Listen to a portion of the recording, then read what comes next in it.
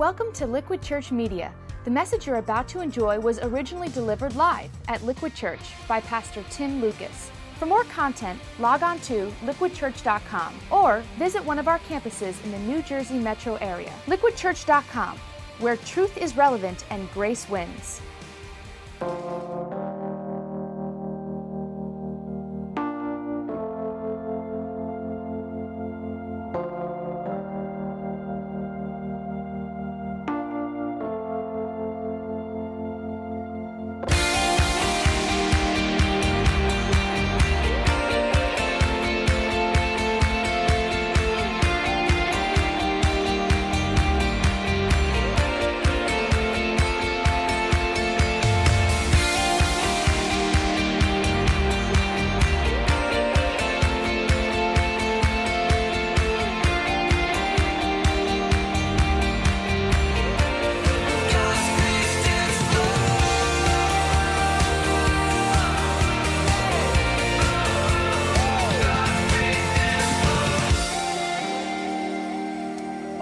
Good morning, everybody. Good morning. Hey, good to see you guys. I'm Pastor Tim. We actually, just a heads up for you guys. We're getting close to Valentine's Day. You're aware of this? It's coming, and I want to wake up some of the sensitive men that we have in our church. We have sensitive men. Did you know that? In fact, we give a little exam. This is a final exam I came across. I think it's helpful to tell if men are sensitive. You ready for this, guys? Think hard. I want you to answer this carefully. Okay, ready? Exam question number 1, sensitive guys. Your wife or your girlfriend says that she has gained 5 pounds in the last month. You tell her that it is A, of no influence whatsoever on your affection for her. B, not a problem, she can join your gym. C, a conservative estimate. A, B, or C. What is your... Think carefully, don't call it out loud. Exam question number 2. You think today's sensitive, caring man is A, a myth, B, an oxymoron, or C, a moron. What is your, think about this, guys. Valentine's Day is coming, and I'm glad that you're here. In fact, today we're preparing for a journey together. For the next 8 weeks, we are going on this 40-day Bible challenge in which we're reading through the entire New Testament together by Easter. And honestly, if last week was any indication, people are psyched. We had over 2,000 people sign up. We ran out of Bibles at our Morristown campus. It was nuts. It was funny because at the book table there was like this feeding frenzy, and there was a guest at the hotel bar and asked one of our volunteers, "Are you giving away free beer or something?" And we're like, "No, just Bibles, God's Word." People want. He's like, "Okay, Here's the deal. Good news. We ordered more. We had hundreds come in this week. So if we ran out, you didn't get yours last week, we have these waiting for you on the table after the service in the lobby. You can pick those up. If you have picked them up, please don't take more than you need. I don't want to see these for sale on eBay, okay? I saw someone with stacks last week, and that's cool, but understand, these are $8 a pop. We're giving them away for free. But for instance, our kids are going to be listening to the MP3 version, so they don't need a hard copy. Just take the hard copies that you need. And if you haven't signed up yet, maybe you've been waiting, you can do that today. Fill out the response card in your program. You'll get a daily email from me with all the links for the daily reading. If you're watching, you're listening online, you can join us. Just go to 40daybiblechallenge.com, and what you can do is sign up, download all the resources, and jump on board. I'm excited to get started. Anyone else excited to read God's Word? 40 days? Awesome. Remember this. We begin on Monday, February 4th. So hold on. We are just about there. Well, this morning, let's turn to Exodus chapter 3 in our Bibles. We're going to learn how to pay attention over the next 40 days, and hopefully you're going to hear God's voice in a fresh way on our journey together. If you're just joining us, this series 40 is really about how God often will use a season of 40 days, 40 nights, 40 years, to prepare people spiritually for a powerful movement of God. We saw how Jesus spent 40 days and nights fasting in the desert. He was attacked. He was tempted by the enemy of his soul. But he actually drew strength from the Word of God. That's what nourished him spiritually. And hopefully that's what will sustain you as we read the New Testament together all the way through over the next 40 days. Well, today I want to look at another famous passage that features a spiritual leader who is transformed by a season of 40 in the wilderness, and that leader is Moses. In Exodus 3, this is the account of how Moses spent 40 years in the desert when he finally heard the voice of God calling him to lead Israel out of slavery. Now, Moses is interesting because you could actually divide his life up into 3 sections of 40 years. He spent the first 40 years of his life in the palace of Pharaoh. He actually grew up as the prince of Egypt. If you read your Bible or watched the Disney movie, you know this is true. During the second 40-year period, Moses was actually a fugitive on the run in the desert. He was a Hebrew by birth. And one day he saw an Egyptian beating up a fellow Hebrew, and he actually killed him. So he ran for his life. He found himself on the backside of the desert for 40 years, all alone. I want you to think about this. Humble work as a shepherd from the palace to the outback. And what we see is sometimes God has to humble us mightily before he can use us powerfully. Amen? God used those 40 years to prepare Moses for a special mission. He had a divine destiny in God's plan of salvation, and so do you. This is the account of how God transformed Moses into one of the greatest leaders in history with just a word spoken in the wilderness that changed his life forever. And I believe God has a word for you this morning. You believe that? Who would like to hear a word from God to you this morning? I thought you were just here to steal Bibles, so I'm glad to see those hands. That's good. Let's look at this together. Exodus chapter 3, we'll start at verse 1. It says this: Now Moses was tending the flock of Jethro, his father-in-law, the priest of Midian, and he led the flock to the far side of the desert and came to Horeb, the mountain of God. There the angel of the Lord appeared to him in flames of fire from within a bush. Moses saw that though the bush was on fire, it did not burn up. So Moses thought, I'm going to go over and see this strange sight. Why does the bush not burn up? And when the Lord saw that he'd gone over to look, God called to him from within the bush, Moses, Moses. And Moses said, Here I am. Don't come any closer, God said. Take off your sandals, for the place where you are standing is, what are the words? Holy ground. And then he said, I am the God of your father, the God of Abraham, the God of Isaac, and the God of Jacob. And at this, Moses hid his face because he was afraid to look at God. And we'll stop right there because this is one of those stories that in Scripture that I think belong in a file called Things That Make You Go, Huh? You know, it's kind of strange. If you haven't been in church a while, you may be like, what's this like supernatural, a burning bush, it's talking? Or if you grew up in church, you're familiar with the story already. As a boy, I remember thinking, how cool is this? God goes pyro on this bush.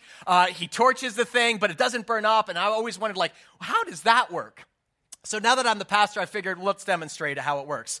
Behold, the holy bonsai tree. Here it is. I got it. And then the Lord gave Moses a propane torch. We're going to heat things up at church today. Now, obviously, there's something significant going on here. There's more than meets the eye spiritually.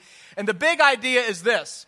Whenever God shows up in a man or woman's life with a word to say, something catches fire.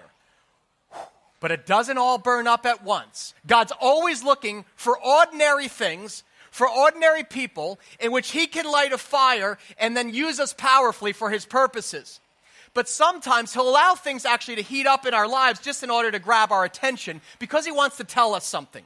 He wants to reveal something about who he is as a holy God and then who we are as flawed men and women, but that he's called to use and give us a divine destiny in his plan of redemption. Now, the fire here in Exodus is just a symbol, right? In Scripture, fire is the manifest presence of God. It's burning like a hot fire. And so when God shows up, things heat up. A fire gets started. Now, if you're a Christian, you might be able to recall in your spiritual journey 1 or 2 burning bush moments in your life. Do you remember this?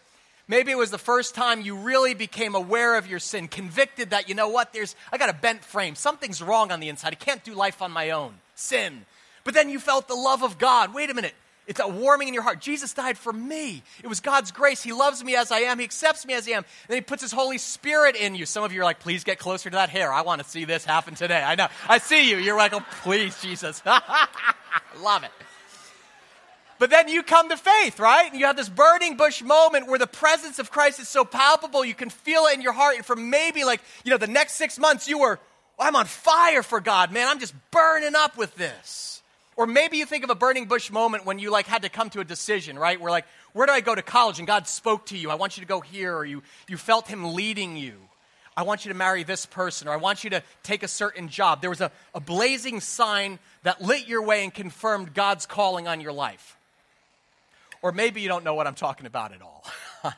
You've never had a burning bush moment. I see the look on some of your faces. And I'm going to tell you this. Hold on just this morning, because you may be in for one this morning.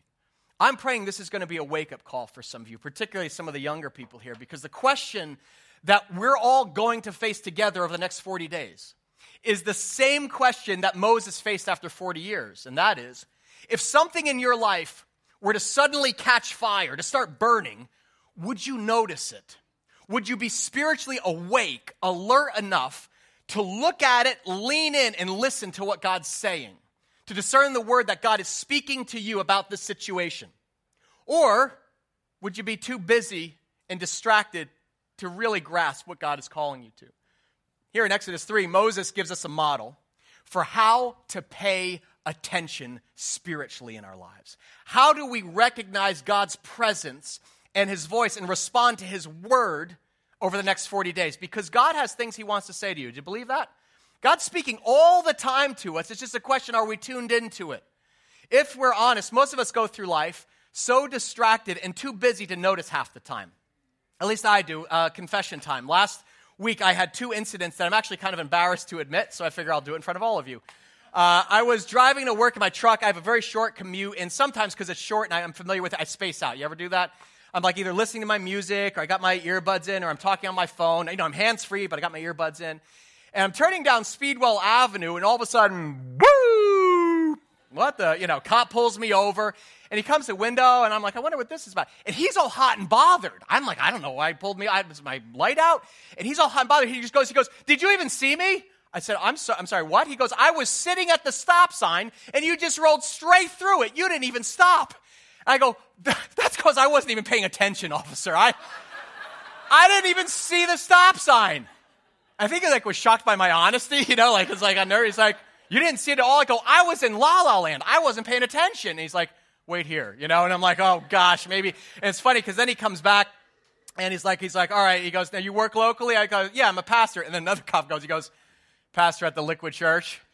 I was like, yeah. And so he gives me a warning. He goes, pay attention, pastor, and hands this to me, okay? Now listen to me. Incident number 1. Incident number 2 happens this past week, and it was a wake-up call. So I'm not going to work. I'm rushing to get home from work, and I'm stopped at this light. And it was one of those days where, you finish at the office, but everything's not done, so you just try to get out and be on time. And then you try to, use the commute to, fire off some, voicemails or all that kind of stuff. So I'm using Siri on my iPhone, right, to send some messages. I'm like, Siri, call Tom. Calling mom. No, not mom, call Tom. Calling Tom's mom. Siri's an idiot. Siri's like, ugh. You ever have this, man? That lady's a fool. When you have so much to do, and you find yourself saving work for your commute while the email, so all that, it's not good. So I'm sitting at this traffic light arguing with Siri, and the light turns green, and the cars in front, a few in front actually, start moving. So I hit the gas, and bam, I hit the woman's bumper in front of me. Because she was sitting, I know some of you are like, you're a menace, get off the road. I am, listen to this. She didn't hit her gas yet, okay? And so I was looking at the cars, and again, no major damage, just a little fender bender, no one injured or anything. But we pull over into Friendly's parking lot to exchange insurance, and I'm all apologetic because it's my fault. And she's like, what happened? And I'm like, I'm sorry, I wasn't paying attention. And somewhere in the distance, a rooster crowed 3 times, And that was a wake-up call for me on a physical level. But I think there's a spiritual lesson here, because I think that's a microcosm of how many of us go through life. We are driven to distraction. We're so overscheduled in such a rush, just trying to cram it all in, that we basically go through life moving from here to there, kind of bumping into things. Oh, I'm so sorry. Without actually being able to pause and take notice of what's happening around us. I looked at those 2 incidents as a wake-up call. My wife is like, first off, she goes, you and Siri are over. We're no longer talking, okay? That's over. I'm hands-free, I'm ears-free, I'm all on the road. But you know what? I was like, spiritually, I was like, I don't want to go through life in such an overscheduled, distracted way that I don't see the significance of what's burning in the middle of my life until I slam into it. You ever have that and you don't even recognize it all until a spouse walks in and says, I've had it with you. This doesn't work for me anymore. Or the kids start acting out. She didn't even come home on time. Why is she still sleeping? Well, she's sick. She's sick. Why is she sick? Wait, has she been drinking? Well, no. No, she's smoking. Wait, what? How did this happen? When did this happen? When something catches fire in our life and we can't put it out. And the point Moses makes is, if you want to hear from God, you have to pay attention to what's burning in your life before you hurt yourself or those you love. Or worse, you miss out on the message God has for you. Did you notice something here? God doesn't talk to Moses until Moses goes over to listen to him. It says he had the presence of mind to go see the strange sight and say, whoa, what was that? Look at how this version puts it. It says, then Moses said, I must, what are the words? Say it together. Turn aside and look at this strange sight. In other words, there seems to be a cause and effect relationship between Moses' willingness to pay attention and God's willingness to speak into his life. Verse 4 says, when the Lord saw that he had gone over to look, God called to him from within the bush, Moses, Moses. And Moses said, here I am. I am present and accounted for. So God spoke to Moses for one reason only. Because Moses turned aside, he paused and he slowed down and he looked and he leaned in to understand what God was saying in the middle of this burning situation, smack dab in the middle of his life. This practice, guys, of paying attention is deeply spiritual. And I believe it's a spiritual discipline that you and I are going to have to cultivate over these next 40 days if you're going to get anything out of reading God's word. Because it's one thing to read your Bible, but it's another for God to speak his word to you on that kind of burning personal level. You know, so many of us, we're hungry for I want to hear a word from the Lord. I want him to speak to this situation. But the manic pace and the activity of our lives leave little room for us to hear from him. And that's why you and I need solitude. You know what solitude is? Solitude, people think it's just time alone. I'm just overwhelmed in life. I got to go to the movies. I just need to check out. I need time alone. That's not solitude. Spiritual solitude is time alone in God's presence. I'm alone with God and him. He has my full attention. I'm all ears to what he wants to say about this burning situation in my life. Notice where Moses is when God gets his attention. Where is he? He's on the backside of the desert. He's not at the mall. He's at the desert.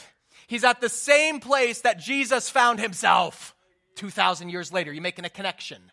It actually notes Moses had led his flock to the far side of the desert. In other words, he was on the outskirts, way out there, all alone, tending sheep for 4 decades.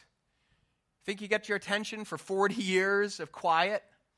Solitude is time alone with God, where we give him our full attention and we can pay attention to what's on fire and what God has to say about it in our lives. So here's my challenge to you. You've already said, I'm devoting 40 days to reading God's word. I want to challenge you to devote 40 minutes every day to this solitude. The daily reading alone is going to take about 30 minutes, okay? But here's the deal.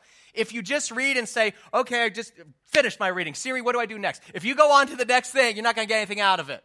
You can't just go into your to-do list. I want you to add that 10 minutes so that you can spend time reflecting, praying. Praying is simply talking to God about what you've read and say, Lord, what are you saying to me? What are you preparing for this day? What do you have to say?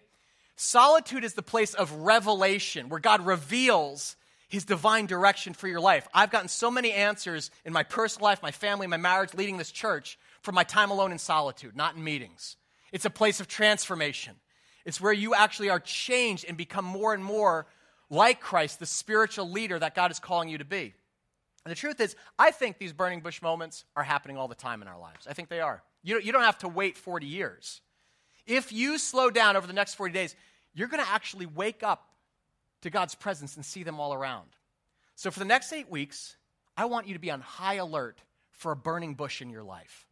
What is a burning bush anyway? A burning bush is just something that is strange or unexpected or it's out of the ordinary in which you sense the supernatural presence of God.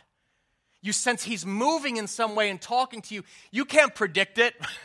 You can't orchestrate it. You can't put a blowtorch. I want a burning bush. But God says, I want you to turn aside and pay attention to what I'm about to tell you. When I look back on 2012, and a major burning bush in my life, and I think in the life of our church, it was the gift of our Mountainside campus. For those of you who are new, we were contacted by a 191-year-old Bible church in Mountainside, that's central New Jersey along Route 22. An older congregation of incredible followers, 60, 70 years old. It dwindled down to about 30 people. And they asked if we would consider adopting them as a campus of Liquid because they share our commitment to God's word, a passion for reaching the lost. And the day before we got that phone call, I had an author come speak to the Liquid staff about leadership, and he handed me at the end of his talk his latest book with the title, Better Together, Making Church Mergers Work. He said, Tim, you may need this at some point in your future. I said, thank you very much. Put it on my desk. We got the phone call the next morning at 7 a.m. from this church saying, is there a possibility of us merging? And so we met, we hit it off, and 33 days after that original phone call, their congregation voted unanimously to donate their entire church to Liquid. Building, property, assets, parcels, all of it, everything. Just look at it. It's incredible. It always chokes me up looking at those saints saying, I want the younger generation. We're going to pass the baton. And that happened in 33 days. That's a burning bush moment. That is something completely out of left field, completely unexpected. We could never orchestrate it. We could only screw it up. I think that's why God gave me a book to read. But for a church that's never owned a building, suddenly we have this property. Burning bush moment, you agree? Typically, you can't get Christians to agree on the color of the carpet, okay? Let alone donate an entire ministry. And it was very humbling. There was this palpable sense like, God, you're doing something. What are you saying through this? And you know what? It's very interesting to me because I think at some point we're going to look back and say, that's what that was about. That's the piece of the puzzle of our mission to reach New York, New Jersey, the whole metro area for Christ. For me, it's kind of enkindled this passion to bridge generations. To see younger congregations like ours partner and connect with more mature congregations so we can kind of learn actually humbly from our spiritual forefathers and mothers, but they can benefit from our younger energy and momentum. That may be something that God is calling us towards in a greater degree in the years to come. I don't know, because a burning bush doesn't make sense all at once. You think Moses looked at this and was like, oh, that's amazing. I think I understand what that means. He says, that's weird. Let me look into this thing. Now, God made that transfer of Mountainside happen in 33 days. We drew up, renovation plans, and what's kind of interesting is the local zoning board, we discovered, don't share God's timetable. It's been a slow go. We're at the tail end of the approval process. We expect full approval by February, so you can pray about that. We hope to open that campus later this year. But even with that delay, I look back in 2012. That's what I'm going to remember. I'm going to remember the moment where all of a sudden we walked in, a guy handed me a book, and next day, 33 days later, we have a central campus, okay? I'll remember that. I'm not 100% sure how it all fits together in the long run. But that's one of the specific things I'm asking God to reveal to me over the next 40 days. God, help me as a leader understand how this fits in your mission to reach New Jersey and the whole metro area. So I want you to think of this 40-day challenge as a journey in the desert. We are following Jesus, who followed Moses, and we're not investing 40 years. We're giving 8 weeks, asking God to speak powerfully and prophetically into our lives. Now, burning bushes don't have to actually be that spectacular, by the way. I was talking with a friend, this past week about his job. He actually, this is the language he used. He said, I said, how's work going? He said, it's crazy. He goes, Tim, it's actually things are heating up at my job. He was offered a promotion kind of out of nowhere, and he goes, it's amazing. It's significantly higher pay. It's a bit more travel. And I said, so what are you going to do? He said, well, I got to take the money, right? I said, you know what? I wouldn't decide immediately, because that's how most people do it. They look with the fleshly man. They say, what's in this for me? They weigh the material benefits, more money. And I said to my friend, I said, what has God said to you in the middle of this before you make a move? Because it could be part of God's plan for your life, but what if it's a distraction sent by the enemy to divide your family? My question for you this morning is this: what's burning in your life? Is there a situation that God's brought to a boil where you need to lean in and get a word of clarification from the Lord? Maybe it's your marriage. Your marriage is on fire. I don't mean in a good way. Maybe the passion has gone cold. The romance is dying. The only thing hot are your arguments. They're more intense than usual. Have you noticed this? Don't ignore that. Don't ignore that. That's part of spiritual leadership. Or avoid it. Men, this is crucial for us. We often avoid this. You got to step up, turn aside like Moses, look into it, lean into it, look into it with a Christian counselor. That's leadership. If your family's on fire, you seek the Lord, lest your whole house burns to the ground. So I want you to ask this question right now to yourself. What's on fire in my life? What's burning at home? What's on fire at work, at school? What's burning in the middle of your life? Think specifically about a burning bush through which God may be trying to get your attention today, or tell you something critical over the next 40 days. When the Lord saw that he'd gone over to look, God called to Moses from within the bush, Moses, Moses. And Moses said, here I am. Don't come any closer, God said. Take off your sandals, for the place where you're standing is what? It is holy ground. In other words, burning bush moments are just that. It's holy ground. It's when all of a sudden the mundane blazes into life and you wake up to the presence of God in this situation. The light bulb goes on. That's how we say it in the world. The Spirit starts speaking to our heart, and we begin getting a glimpse, mark this, of the divine destiny that God has planned for your life. Moses doesn't know what this is all about at first, and here's the other thing. He's not 40 years old at this point. You know how old he is? He's 80 years old. He's an old man on the backside of the desert. And God says, now, 80 years old, I am finally ready to use you. How would that feel? If you're 70 or 80, praise God for you today, man. God's just about getting ready to use you, you know? We look at this like, oh, he's in retirement. He's like, Moses, now, I've been sharpening you, man. You know why I think it took 40 years for Moses? Because God always tests his weapons before he uses them. Where do they test nuclear weapons? Out in the desert. God never uses one of his kingdom weapons without testing it first. And that's why he kept Moses there for 40 years, to actually drain some of that anger that he originally murdered that guy, tenderize his soul, give him compassion and solitude, and actually use that wilderness training to equip him for the dangerous mission he was about to go on. What was the mission? Look at verse 7. Exodus 3 says, the Lord said, I've indeed seen, what? The misery of my people. There's people suffering. I've heard them crying out, he said to Moses, because they're slave drivers. I'm concerned. Another version says moved. I'm moved by their suffering. So I've come down to rescue them from the hand of the Egyptians. So now go. I'm sending you to Pharaoh to bring my people, the Israelites, out of Egypt. God had a mission for Moses. And notice it was a mission birthed out of pain and suffering. He looked on his people and he heard their cries. Some of you are like, I don't know if God even sees me. Forget a mission. I'm the one in pain. God sees your tears. The scripture says he hears your cries, especially a cry of desperation. Israel was desperate at this point. They were slaves in captivity. They were beaten and exploited by the Egyptians. But then God shows up in this burning bush on the backside of the desert. And with a single word, he changes Moses' destiny.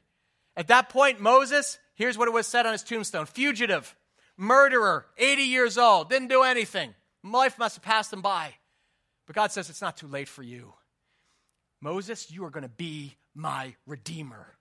I have chosen you, I have appointed you, and I have anointed you as a leader to go to Pharaoh, speak the word of God, and I'm going to set people free through you. That's what you call a burning mission, amen?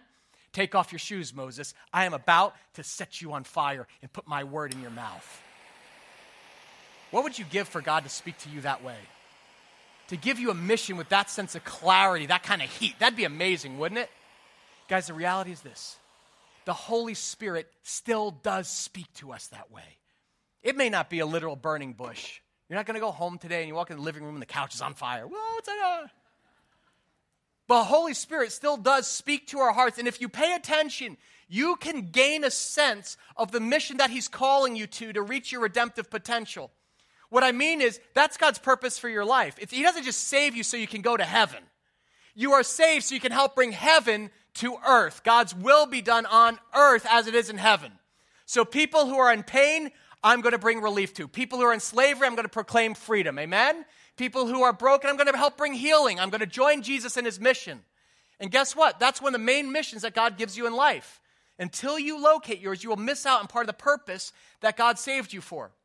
Some people say, well, I don't know what my burning bush is. You know what one way to answer that question is? What stirs your soul? What burns in your heart? What brings you to life? What gives you joy? In the New Testament, some of Jesus' disciples, after his resurrection, were out walking on the road, and they bump into Jesus, and they didn't recognize him at first. But after they break bread together, all of a sudden, the scales fall from their eyes. They see the presence of Christ. They have a burning bush moment. And look what they ask each other. Listen, let's read it together. Were not our hearts burning within us while he talked with us on the road, and he opened the scriptures to us? In other words, when you are in the presence of Jesus Christ over these next 40 days, he's going to open his word to you in a personal way, and you'll know because you'll get a case of heartburn. A case of, can you say holy heartburn? Holy heartburn. You ever feel that way? I don't mean in a bad way. When you do something in life that brings you joy, it brings God pleasure, and it meets the deep cry and pain of people, and you think, man, I was made for this. I love adding that value onto people's life. I feel that way sometimes when I preach, with you guys. Just like, God, would you just speak? And then I see it connect with people. I'm like, man, that just brings pleasure. I know it honors God because it's his word, it's not mine. But it brings joy and completion in my heart. And guys, that's one of the ways that God speaks. You know that you're in his sweet spot because he makes your heart burn with his Holy Spirit. I saw a great example of this on the weekend at our Winter Carnival outreach for families with special needs. It was amazing, guys. Just as a church, I am so proud of you guys. If you're new, we have this growing passion to serve families who have children with special needs, autism, Asperger's, ADHD, you name it, we have it. We love it. We love those families at Liquid, and God's given us this passion to give them the royal treatment. So it was incredible. We had over 200 kids and families show up. The ages ranged. We had 2-year-olds with mild autism. We had people in wheelchairs with disabilities, 21-year-old kid with severe Asperger's. We had the whole range there. And our volunteers had set up a variety of kinetic sensory events for these guys. It was just designed for special needs, very, very tactile, like, fishing in water. Kids, a lot of wetness going on at this outreach. They were searching in rice and sand, and the key was every child had the undivided attention of a host. For an entire hour, or it's actually 2 hours that they were there, but they were there hours before the volunteers getting ready, trained. Where those kids, they felt celebrated. They felt special. They felt like they were the most important kid in the world. And I was talking with this one family who had their autistic child there, and they said, we don't go to your church, but we just want to thank your people so much. We've never gone out in public to an amusement park. We've never gone to anything because the noise and the lights are so overwhelming. Our kids run off. But you've got 2 volunteers here who are taking my child by the hand around and make him feel like he's the only kid in the room. You guys thought of everything. And then when they left, by the way, I thank you guys who volunteered outside. While parents were inside, we detailed their cars in the freezing cold. Thank you guys for doing that. Incredible. And I want to can we thank specifically Beatrice and Doug and Kelly? And would you put these guys up there? We're so grateful to our volunteer teams who came together for this.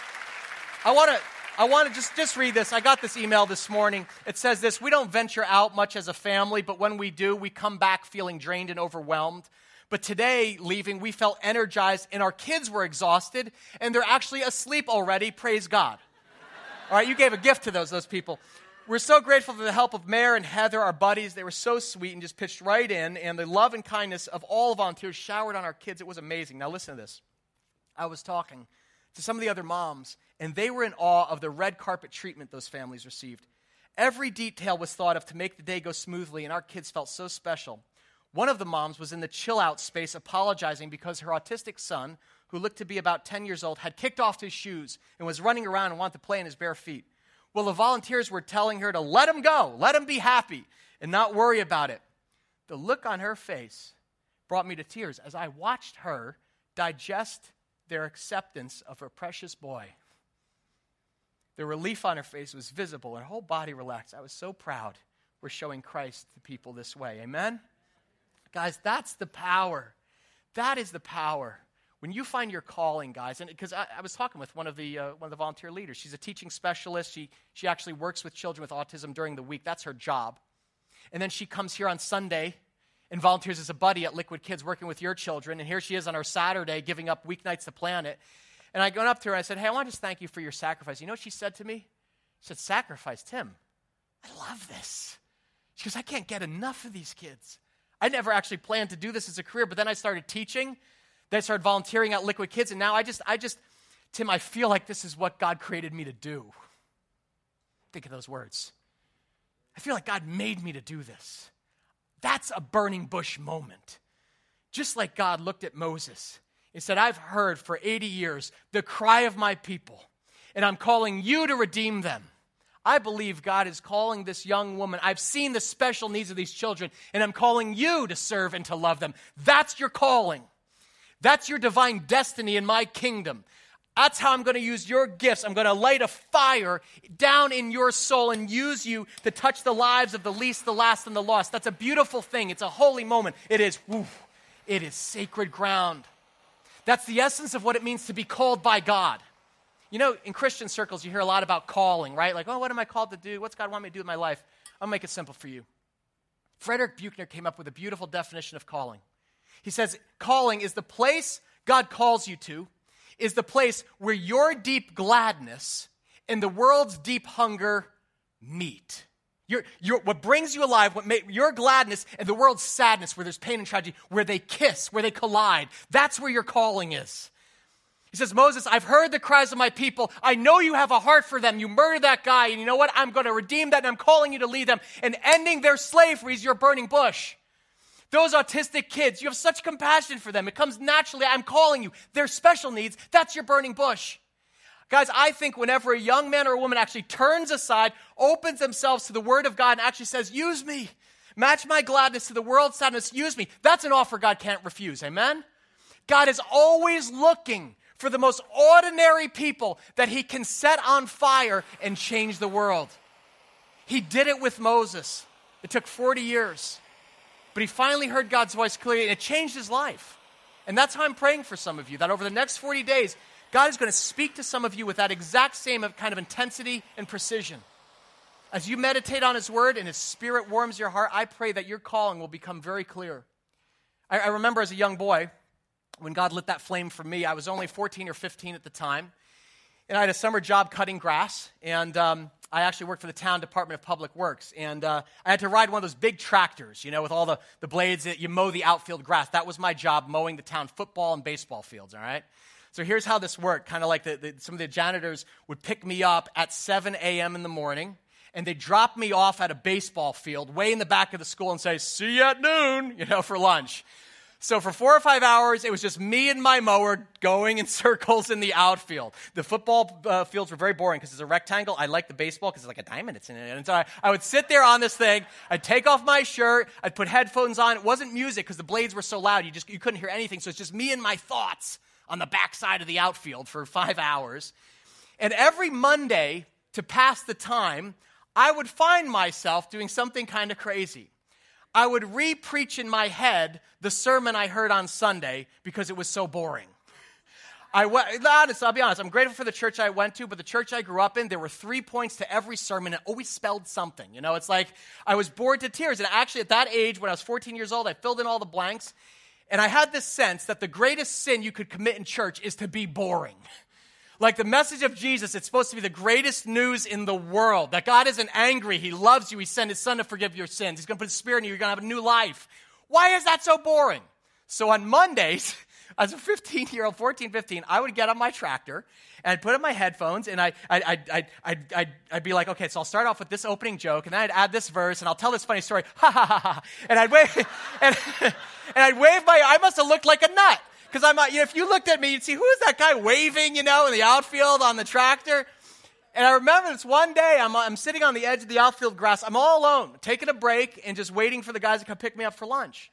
And I remember this. I had the distinct sense of God saying, Tim, I am calling you to preach my word. I want to burn in you. And to be honest, I didn't want to hear it. When you're 15-year-old, it's not like, I want to grow up and be a preacher. It's like, I'm going to be shortstop, man, the Yankees. What are you talking about? But God spoke to me when I was 14 and 15 on the edge of that outfield grass on the far side of the left field when I was young, because he had me in this place where I could pay attention, and there was this discontent in my soul, and there was this burning conviction in my heart that I want to help the church connect with a new generation.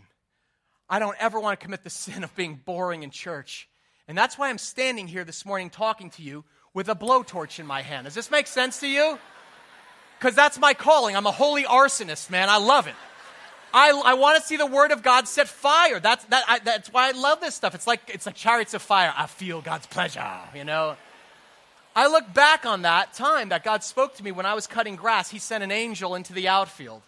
It was a burning bush moment for me. And so I felt like God impressing on me this morning to close by speaking to you young people here.